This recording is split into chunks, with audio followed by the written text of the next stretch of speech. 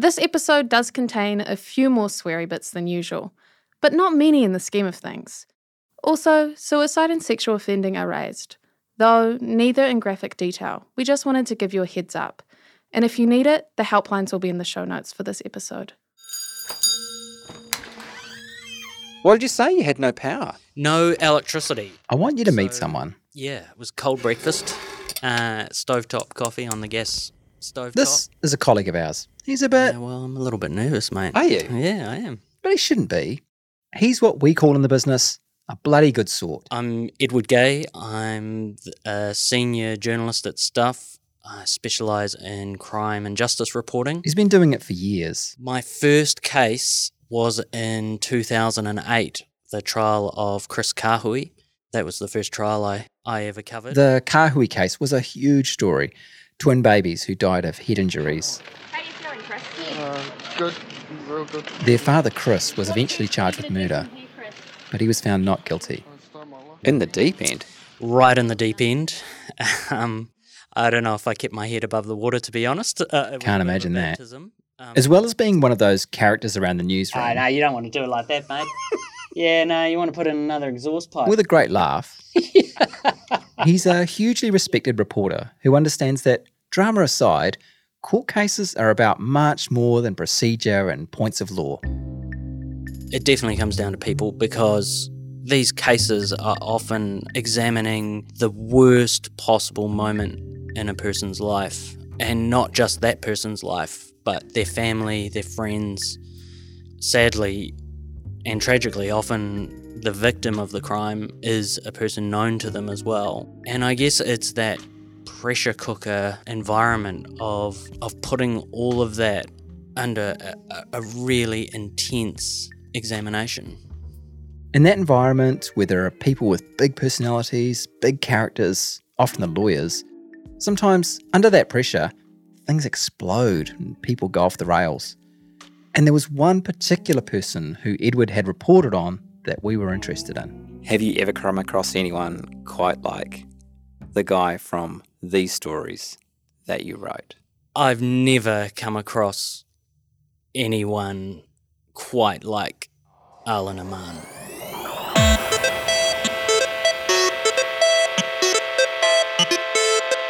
Tēnā koutou katoa, nau mai, hoki mai.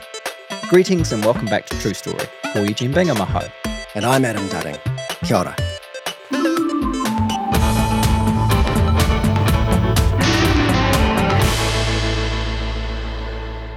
True Story number 4, Indefensible. What is that? Are we auditioning a new theme tune or something? Seriously, it's the theme tune for LA Law, late 80s, early 90s US legal drama TV series. Come on. Heard of it. Never saw it.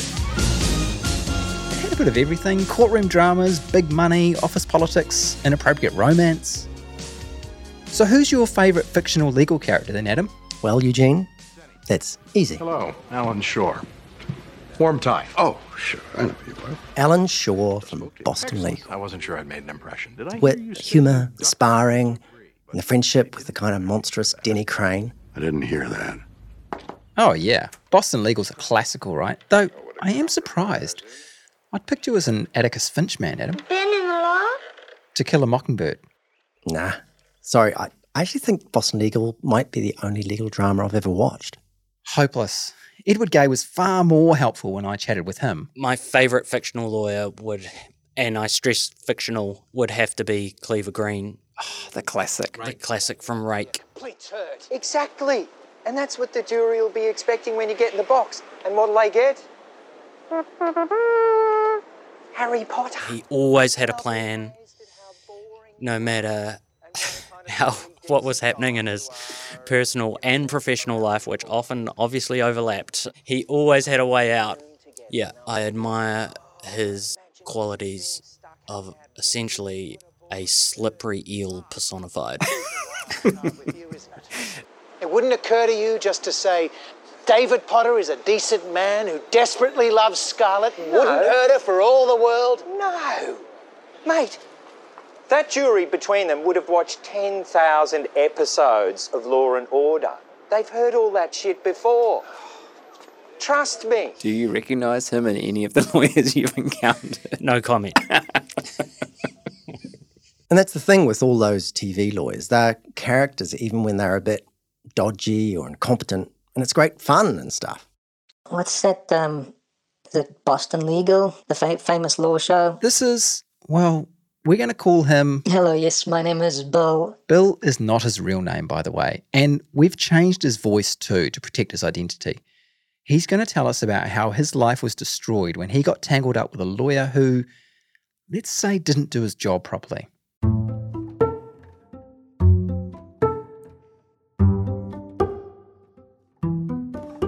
It all started out after what you might describe as an awkward situation.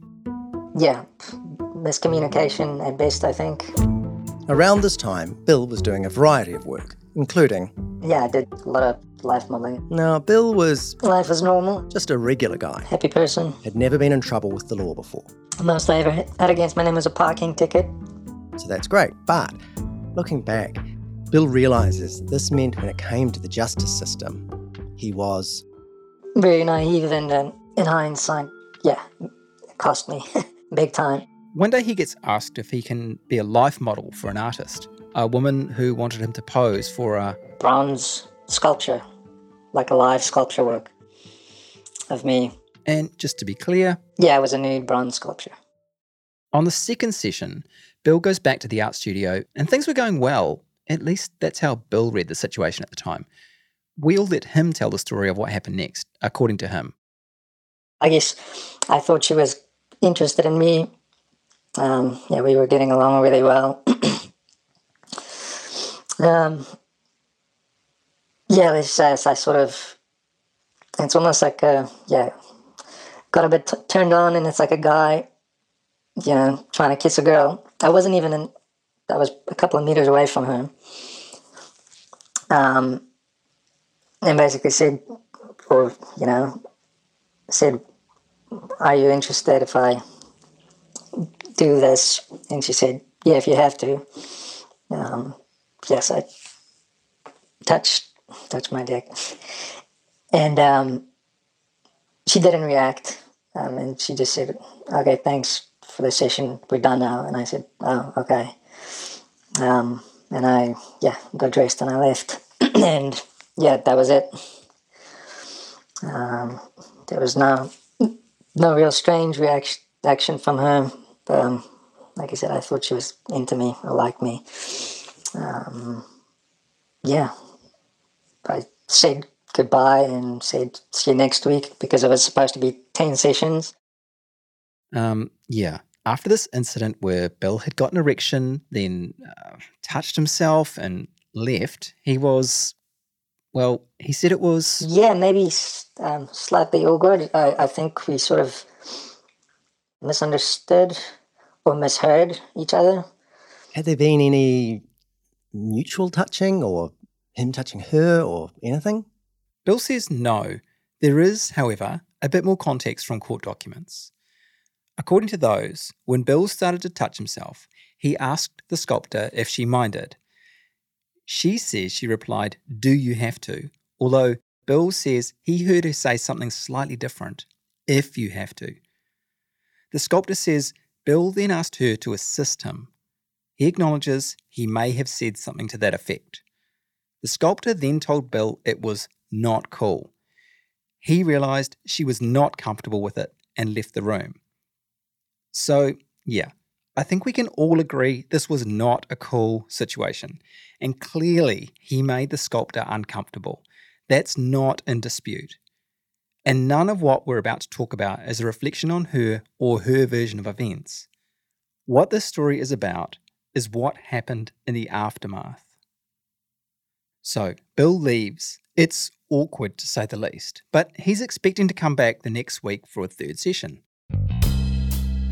Then, 2 days after this incident, he gets a phone call at midnight. You know it's never going to be good when your phone rings at midnight. No, it isn't. It's the police, and they say they want to talk to him. We'd like you to come down to the station. Bill says... Okay, sure, no problem. Bill arranges to come in the next day. The next afternoon at 2 o'clock. Okay, so he's a bit worried, but he thinks, all right, I'll go in and sort this out. But then, a couple of hours later... Probably 2 a.m. in the morning. He's banging on my door, flashlights through the window. There's about 4 cops at his door. I was obviously a bit stunned. I was like, what the hell? What's going on? You gotta come with us. Get dressed. Bill's in shock. This is all a misunderstanding, surely. I'm having a bit of a panic attack. Down at the station, Bill thinks he can explain his side of the story, but it's not easy. I couldn't talk, literally couldn't talk properly. Dad asked me a question and I felt like I couldn't breathe. There's a discussion about Bill getting a lawyer, but according to him, the police say... There's really no point. You should just tell us what happened, because if you get a lawyer, then you just going to come back tomorrow with the lawyer and we're going to have to go through this whole thing again. So, there's no need. Just tell us. Again, I didn't know. By the way, don't try this at home, kids. Always get a lawyer.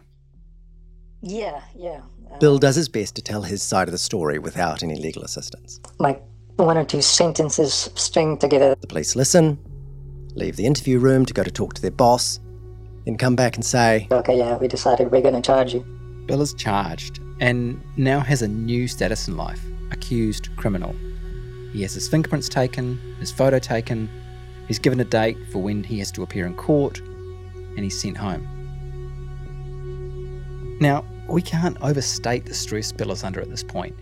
He'd initially been charged with indecent assault, though it was later scaled back to doing an indecent act. But at this point, he goes online, looks at other cases, and he's thinking, I'm going to jail. His world is crashing in on him. I think I Googled sexual assault, and I think it said something like, X amount of years in jail. I think at that point I literally thought about committing suicide. Actually, I was like, nah, I'd rather kill myself than go to jail because it's game over by that point anyways. Yeah, so that sort of level of stress was unreal. So, in this state, vulnerable to say the least, he Googles something else. Lawyer New Zealand, lawyer Auckland, something along those lines. There's one search result that's very prominent. It's at or near the top of the page for one particular lawyer. And on that lawyer's website... I think he mentioned that he's been successful with various cases. He's worked on high-profile cases. Everything looked very professional. We've had a look at what this website said back then. It's no longer up, by the way. But back then, the website had glowing recommendations from clients. And this lawyer was even claiming to be running, quote, the premier law practice in Auckland, end quote. And who is this lawyer coming out on top in the Google search? Yeah. Alan Arman. The guy our colleague Edward Gay talked about earlier. I've never come across anyone quite like Alan Arman. Now, let's be clear. When Bill engages Alan Arman to represent him, there's no indication that there's anything wrong. Not officially, anyway. Outwardly, he certainly looked the part. Suits, perfectly tailored. Bright white shirts. Perfectly slicked hair as well. I remember him as having these quite delicately gold-rimmed glasses. Nothing out of place. His manner in court was very measured. Yeah, spoke well, very confident. Competent. Yeah, hotshot. So, to Bill, things seemed fine. And when he'd got hold of Alan Arman, he'd been reassured. When I first made contact with him over the phone, he seemed very confident in what he was doing and his recommendations, so I felt like I was in good hands. Criminal cases take a long time to sort out, so Bill is a bit unsure about exact timings, but at one point he remembers talking to Alan Arman over the phone, and things sounded promising. But he said, the thing is, because it's a lower charge and the fact that I had no criminal history before anything, he said, the good news is you'll get the result you want. In other words, I'll get the case dropped or thrown out, whatever, but we'll just have to do it in a roundabout way, so he'll apply for the discharge without conviction. Legal explainer time. A discharge without conviction is where someone pleads guilty or is found guilty, but the judge can exercise their discretion not to convict the person. So, although guilty of the crime, they won't have a criminal record. Bill isn't exactly happy to be admitting something that, in his mind, he didn't do, but he's prepared to listen to his lawyer and take that path if it will end in him having no record. I don't want to plead guilty, but I'm going to take your advice and I'm going to do it. After a bunch more delays, Bill has formally entered a guilty plea and is due back in court to have everything finalised. Well, actually, first up, a day or so before this, Bill says he gets a call from Alan Arman saying he owes him money. And he just called me and said, no mercy. Pay up or... You're just going to have to face it on your own. Bill doesn't want to face it on his own, so he scrambles, borrows the money from a friend. The whole legal case ends up costing $8,000, by the way, and goes along to court expecting to finally have this mess cleared up. But it isn't cleared up. Almost as soon as the judge started speaking, like within 10 seconds, I was like, this is not what I was told. This isn't going according to plan. The judge is reading out what's called a summary of facts, a kind of official statement of what happened and of what Bill has formally admitted to. I was like in shock. I turned around and looked at Aaron and I was like, what's going on? This isn't what happened. Nothing of what I said was in there. And everything that I'm hearing for the first time. But it's too late to change anything. This is like a runaway train. And based on the information in the summary of facts, the judge says there's no way this is a discharge without conviction kind of situation. Bill is convicted of doing an indecent act. He has a criminal record. He's sentenced to 120 hours of community service, which he says wasn't the part that really upset him. It was the conviction. I could never travel, I could never apply for jobs because it's on your record. Obviously the financial damage of it at that point in time. Broken and battered and confused. But Bill isn't yet ready to concede defeat. He decides he needs to find another lawyer and mount one more fight. He takes the leap and he's shocked. His new lawyer explains to him just how badly he's been let down by Alan Arman. And he also learns he's not the only one who's been let down by Arman. That's coming up.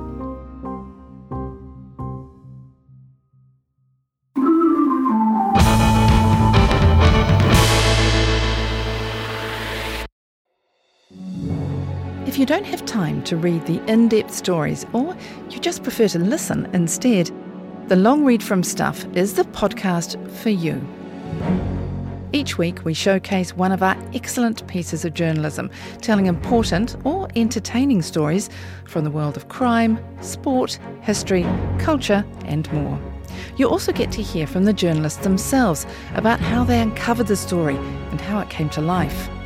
So for your weekly dose of long-form journalism, beautifully read, subscribe to The Long Read From Stuff wherever you get your podcasts.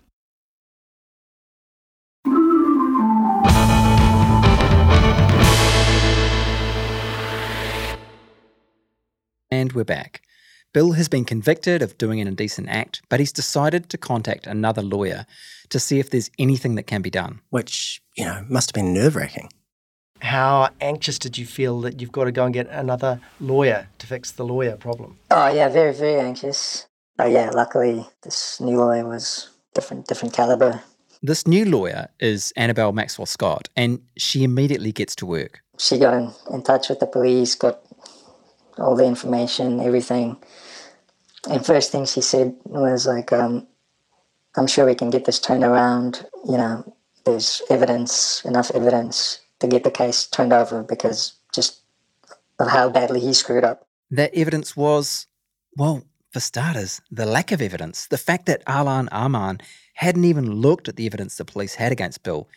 He hadn't even looked at that videotape from the police interview room the night Bill had tried to give his side of the story.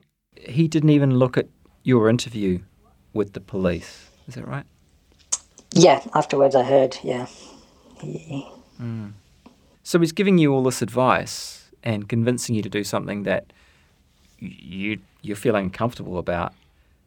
He doesn't even have the full facts in front of him. Yeah, it's pretty crazy.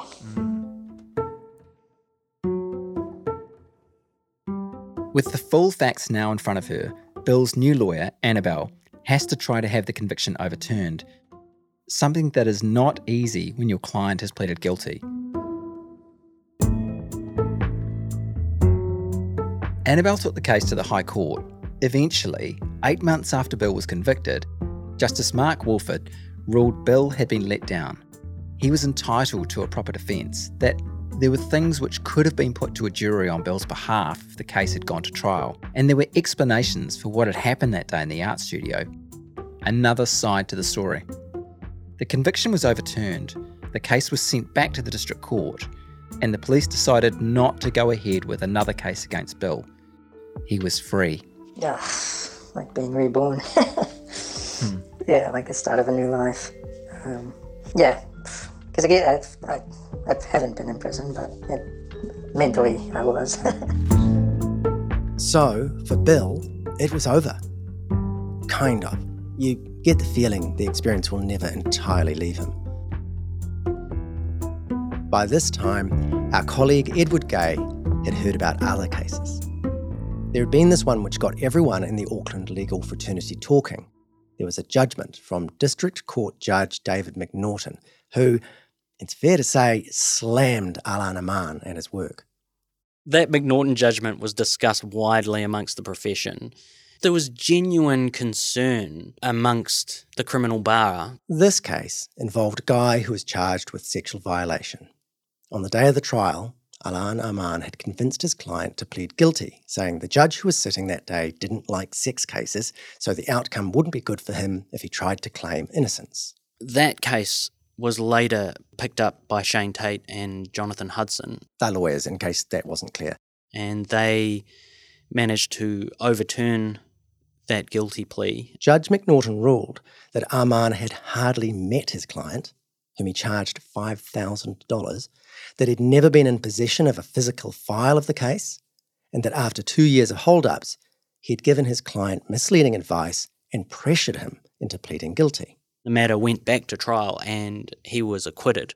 By the way, Judge McNaughton also dissected Aman's marketing info and website. He raised his eyebrows about Aman's claim to be running the premier law practice in Auckland and raised serious misgivings about whether those glowing testimonials on the website were even genuine.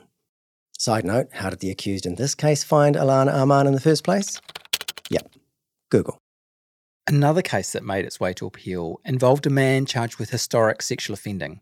Here's Edward. In that case, Alan Aman took it to trial, but in the end convinced the defendant not to give evidence in his own defence. Lawyer Fletcher Pilditch picked up that case and he took that to the Court of Appeal, where it was found that the advice that Alan Aman gave about choosing not to give evidence in his own defence essentially resulted in a miscarriage of justice. And again, that conviction was overturned, went back to the district court where no evidence was offered by the prosecution and the charges were dismissed. But he also was staring down the barrel of over 3 3-year sentence in prison. And in fact, he spent time in prison on remand, didn't he, while waiting appeal? Exactly, yeah. He was in prison for some 8 or 9 months whilst the appeal was making its way to the Court of Appeal. So somebody lost their liberty, one of his clients. Yeah, exactly, yeah. In prison due to Alan Aman's advice.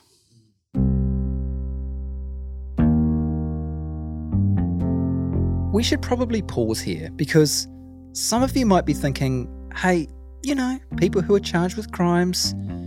Yeah, stop. For starters, it's a fundamental right that people are entitled to a presumption of innocence and a fair trial, which includes getting good legal advice.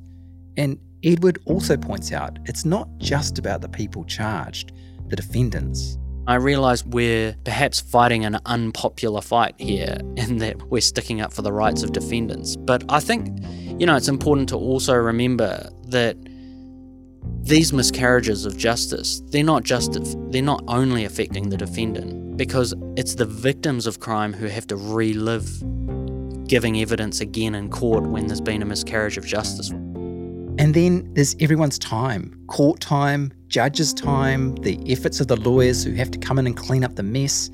And also, you should think about the people who are on these charges. The thing you got to remember is, in many of these cases, we're talking about people, hugely vulnerable people, who are probably experiencing the most traumatic time in their lives. That's perhaps particularly the case in the fourth known miscarriage of justice involving Alan Arman. He was a young person, or relatively young, first time interacting with the criminal justice system, and had mental health issues as well. This is another lawyer. I'm James Olsen. I'm a criminal barrister here in Auckland. Who had to pick up the pieces after another case involving Alan Arman. The difficult thing with a lot of people that come before the courts is they've got underlying issues of whatever kind, and in this case he had Asperger's, and that was part of why he'd approached the complainant in this particular case and why he'd asked for the particular assistance he had. And it made him, as well as other things, and that made him, need a bit more care and attention around the legal advice that he was given and talking through things with him as well. And so a lot of people who come before the courts, there's things going on, whether it's addictions or mental health issues, and it's easy to vilify the conduct that's done, but as a society we should be looking to see not about punishing them, but about seeing what's gone untreated all this time and what can we actually do so that this doesn't happen again. This is a delicate case for the reasons that James set out. He's reluctant to go into all the details when we interview him, but to help understand what happened, you should probably know that the defendant in this case, a vulnerable young man with issues, remember, wore an adult nappy. On the day in question, he approached a woman outside a hostel and said he needed help changing a nappy. She presumed he meant a child's nappy, so accompanied him into the hostel before realising he meant his own nappy. So, back to James. The complainant began to assist him with that. During the course of that, she became uncomfortable and became a bit upset, as did the appellant. As a result, she went to leave and he hugged her and placed his head in her chest and breast area, and she subsequently left and reported the matter to police, and that's really how things came to the fore. And he was charged. In the indecent assault allegation, the indecency really relates to hugging the complainant and then placing his head or resting his head on her chest area. An unwanted hug is inappropriate, and resting someone's head in someone else's chest may not be appropriate in certain circumstances, but the law only criminalises that which he understood to have a lack of consent, and that's the difficulty that arose in this particular situation, was that there was a possible defence for him, which was never explored. So, yeah, another awkward situation, and unfortunately, another situation that landed with Alan Arman. Do you know how he ended up with Mr. Arman? Google search. So he searched on Google and found Mr. Arman, and at that time he had been holding himself out on the website as being one of the best lawyers in the country. Later, James and another lawyer, John Munro, would learn that the young man was advised by Alan Arman to plead guilty. He was told he would get him a discharge without conviction. Sound familiar? But Alan Arman had offered this advice without even having a look at the evidence the police had or how strong the case was. Arman hadn't looked at the evidence or the quality of it that had been obtained by the police and what possible defences the appellant may have, because there were certain options he had available to him. But none of those options were explored. The case went to court, the client had pleaded guilty, and remember, the plan had been for Alan Arman to argue for a discharge without conviction. In fact, Mr. Arman got up and advised the judge he wouldn't be advancing a discharge without conviction. So he changed tack. So he went in there and said, there's no way I'm going to advance a discharge without conviction. Wow. Let's just proceed to sentencing, and the client didn't even know that was about to happen. When it went to appeal, even the prosecution agreed the legal advice had been insufficient. The High Court overturned the conviction and ruled there had been a miscarriage of justice. The police withdrew the charges and the young man's name was finally cleared. It shows he shouldn't have ever been convicted in the first place of this, and the effect of the advice that he received from Mr. Arman and the way that his case was conducted had led to a particular miscarriage. Look, James wants to be clear that this outcome is no reflection on the complainant, the young woman who just tried to help a stranger. Absolutely, and I think the important thing to remember is the criminal justice system is not the best place to consider whether something has or hasn't happened. The question is whether or not the law has been broken. And so it's not about saying the complainant's wrong or right. That's not what the criminal process does in this or any other case. It's simply considering whether or not the defendant has broken the law in such a way as that he should be punished by the law.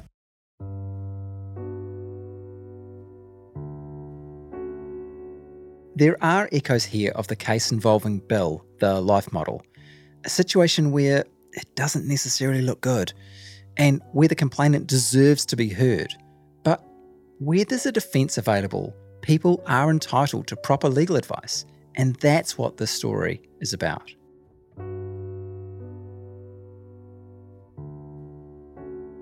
So, 4 cases where the courts declared a miscarriage of justice had occurred because of the conduct of Alan Arman. No one we spoke to, or Edward spoke to, in the course of the reporting of this story knows of any situation like it, where there were so many cases screwed up in such a short space of time. This all happened within 2 years. In actual fact, plenty of people think there may be more, many more. One of those people is a lawyer who did work for Alan Arman early in her career. Edward spoke to her, and what she had to say was kind of hair-raising, both in the way she was treated by Arman, for starters, he didn't pay her, and in the startling ways he advised this inexperienced lawyer to handle the cases he passed her. That lawyer told me about their sort of day-to-day operations, and sometimes that would involve turning up to court with no written submissions filed on behalf of their client. So they had a well-meaning person in their corner, but they had no real advocacy happening on their behalf. Essentially, that judge was receiving the advice from corrections and what the police or the Crown wanted, nothing from the defence. And that was happening, they talked about that happening on a daily basis. She said that it would be impossible to know how many miscarriages of justice there had been. It's just horrifying. Alan Arman practiced for years in district courts around Auckland. I saw him in Waitakere, in Auckland, in Manukau. He practiced for years. Edward points out that when you start doing mental calculations about how many other cases there might be, you should consider that there were 19 months between when that damning decision came out from Judge McNaughton slamming Alan Arman's conduct and when he was suspended from practicing the law. How many clients he saw in just that 19 months alone, who knows? Once it was already in the system that there was an issue. The system was aware of the failings. It allowed potentially more and more and more failings to occur. And not only that, but I think it's also important to note that no part of that system has put up their hand and not only accepted responsibility for allowing that to happen, but to fix it as well. When Edward says the system, he means the entire justice system, but in particular, those within the legal profession whose job it is to regulate lawyers and ensure standards are upheld. And yet, for 19 months, Alan Arman was allowed to continue practicing. And we know that 3 of the known miscarriages of justice happened during that period. There's been no proactive step. There's been a reliance on already vulnerable and traumatised people, some of whom may be sitting in prison, to have the wherewithal, to have the knowledge, to know that something has gone wrong, to know that they haven't had the level of service that they deserve. We should point out that the first New Zealand Lawyers and Conveyancing Tribunal proceedings, which were in response to the case Judge McNaughton had overturned, were delayed while they tried to get answers from Alan Arman, or to at least give him a chance to appear. Eventually, he indicated he wouldn't be appearing, and the tribunal suspended him from practicing for 10 months. After the second complaint, this one from Bill the Life Model, the tribunal struck Alan Arman off and ordered him to refund Bill's fees, which he still hasn't done, by the way. The tribunal described his breaches of his obligations to his client as egregious and willful, and that it had no option but to strike him off. He could no longer practice law in New Zealand. As to Edward's point about lack of action in the aftermath, the New Zealand Law Society says it has no powers to review cases like those of Alan Armand's. The advice between a lawyer and client are what you call privileged, kind of secret. But the Society too was concerned, in fact, seriously concerned is what they said, that there might be other cases. Its hands, though, were tied, especially after the government ruled out more powers for the Society to investigate such cases. Like Edward said, it just seems like no part of the system can step up. In reporting for this story, I wondered about Crown Law, since it's part of the process, along with the police, prosecuting people. So I asked, did Crown Law have any obligations to review cases involving Alan Armand? A spokesperson said no, there was no obligation on the Crown to act, nor would it be appropriate. They also made some general comments, which I ran past Edward to see what his reaction was. Well, on Crown Law, I asked them generally about the risk of miscarriages of justice, and they had this to say. There are occasions where the Crown has identified the risk of a miscarriage of justice before an appeal has been filed and has sought to advise relevant identifiable parties of that fact on the basis that the nature of the miscarriage is clear and will almost necessarily have arisen. It is then for the parties to obtain independent legal advice and decide whether they wish to appeal. Sometimes they do not, for example, where they do not wish to participate in a retrial, which is the usual remedy of a successful appeal, because they do not consider the outcome would be different. So that's Crown Law saying, hey, look, we know sometimes there are miscarriages of justice. We let the client know, and then we just leave it up to them. That is a group of highly educated lawyers with law degrees, specialists in criminal law, saying, oh no, we leave it up to the punter. Who might have no experience with the Who law. might have absolutely no, their only experience is being prosecuted and potentially defended by an incompetent lawyer. At a vulnerable time in their life. And they're expected to have the gumption to know something's gone wrong and make an approach to another lawyer and turn that wrong into right.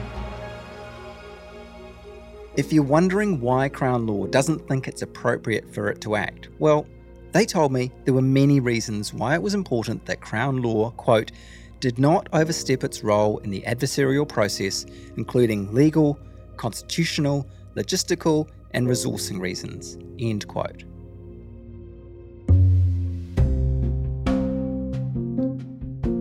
So it seems like you've chased down the kind of system end of the story, but I'm still interested in the human end of it, specifically what happened to Alan Armand. I mean, we know he was struck off. Early on in his reporting, Edward got an email response from him which said, quote, defending criminals required me to make personal compromises that I'm no longer prepared to make. In that sense, the legal community and I agree, I'm not a good fit with this profession, end quote. So he certainly accepted his fate, it seems. But where is he now? Yeah, I've been wondering myself. But hey, do you want to know what he sounds like? Sure. Well, you're in luck. This is from a 2012 RNZ interview where broadcaster Mary Wilson is questioning Alan Armand about one of his clients. Nothing to do with this story as such, just someone he happened to be defending who was in the news. She's on a domestic purposes benefit. She has no house, she has no savings, no money, and her reputation's in tatters. But she's able to afford a rental property on Queen's Parade in Devonport, which is quite expensive, isn't it? Well, I wouldn't be able to comment on that just because I don't know what the price is. But from my understanding, she's on a domestic purposes benefit, which she supplements with some teacher aid work. That's Alan Armand. Sounds like a regular guy, pretty plausible, pretty friendly. Yeah. Anyway, I did a bit of digging around, spoke to a bunch of people who knew him and found out a bit about him, how he had good grades when he studied at Auckland University Law School. He initially worked for one of the big firms as a litigation law clerk. Clerk. All right. He then practiced as a junior barrister in chambers with 2 senior lawyers before going out on his own into private practice in 2012.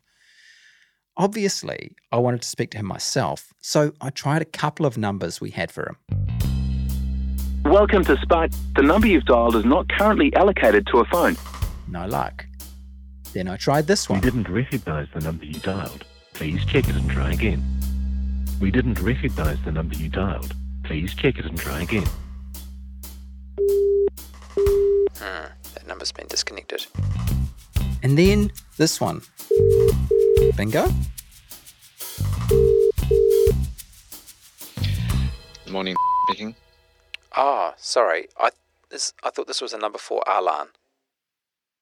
No, no. Damn. Someone else has that number now, not Alan. Sorry about that. Then I thought I'd try this guy.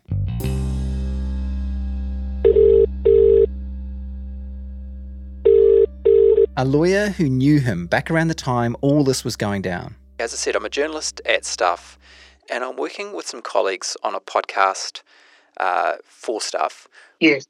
Trying to find Alan Arman, actually. We go round and round in circles a bit, and it becomes clear he doesn't know where Alan Arman is. But while I had him on the phone, I wanted to ask... I guess I'm also interested a little bit in kind of your take on him. What was he like?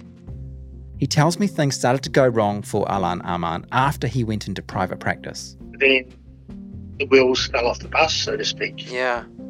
Why do you think that happened? Because, like you say, he by all accounts, he was a smart guy, and he seemed to be doing well. Everyone that becomes a barrister is a smart guy. Yeah. However, he perhaps he purported himself to be a person of more experience and better than he actually was, and also his fees were quite large for his experience. Like, his fees were like what you would expect if he had a King's Counsel. Some other clients didn't have enough money to pay, so he just didn't do any work, and that got him into trouble as well. So he was an all right person, but perhaps he would have been better to have stayed a solicitor with more senior lawyers around him and be guided for a decade or so, and then go out on his own. Yeah. Interesting. Money, ego, usual suspects, huh? Yeah. So, did you figure out where he is now? Well, we know at one point he was in Bali, but other people say he was in Australia and working as a courier driver. Which all adds up to a slightly long-winded way of saying you failed. Yeah, soz. The closest I got was by proxy, really. Bill, the life model, at one point, before Alan Arman had gone overseas, well, Bill bumped into him at the gym one day. I think for him it was a kind of deer in the headlights thing. He definitely saw me, and at that point it was just like pretending I wasn't there. Zero eye contact. If I sort of looked at him and tried to make eye contact with him, he would just look past me and just kept talking to other people in the gym. He was acting. I could sort of tell it looked like a show. Bill says he wasn't tempted to go up and talk to his former lawyer. He felt like he wanted to leave things up to the new lawyer he'd engaged by that time for the appeal. Still, must have been nice to know he'd made Alan Arman squirm. Hell yeah. We should also say that Bill, remember that's not his real name, is getting on with life, and he's getting help with those mental health struggles he talked about. Look, this whole episode, by which I mean the Alan Arman case, not this episode of True Story, has not necessarily reflected very well on the legal profession. And, standing up for lawyers is about as good a vote winner as standing up for journalists. But I just wanted to say... You're not going to say some of my best friends are lawyers, are you? Or not all lawyers? No. Well, no. Look, kind of. Just shut up, Adam. Stop interrupting. I'm trying to be nice. When we were talking to James Olsen, it kind of reminded me that for most criminal lawyers, this is not just a job. It's more than the 9 to 5. You're the mouthpiece for someone who's often going through quite a severely distressing time in their life. And it's those lawyers, especially the ones like James and the others who stepped up to clean up Alan Arman's mess, who, in a way, have to live with the consequences of what he did. It's unfortunate because it reflects poorly on my profession. It's let the profession down. And in fact, if you think about it, we've all been let down. It undermines public confidence in the rule of law and public confidence in the administration of justice.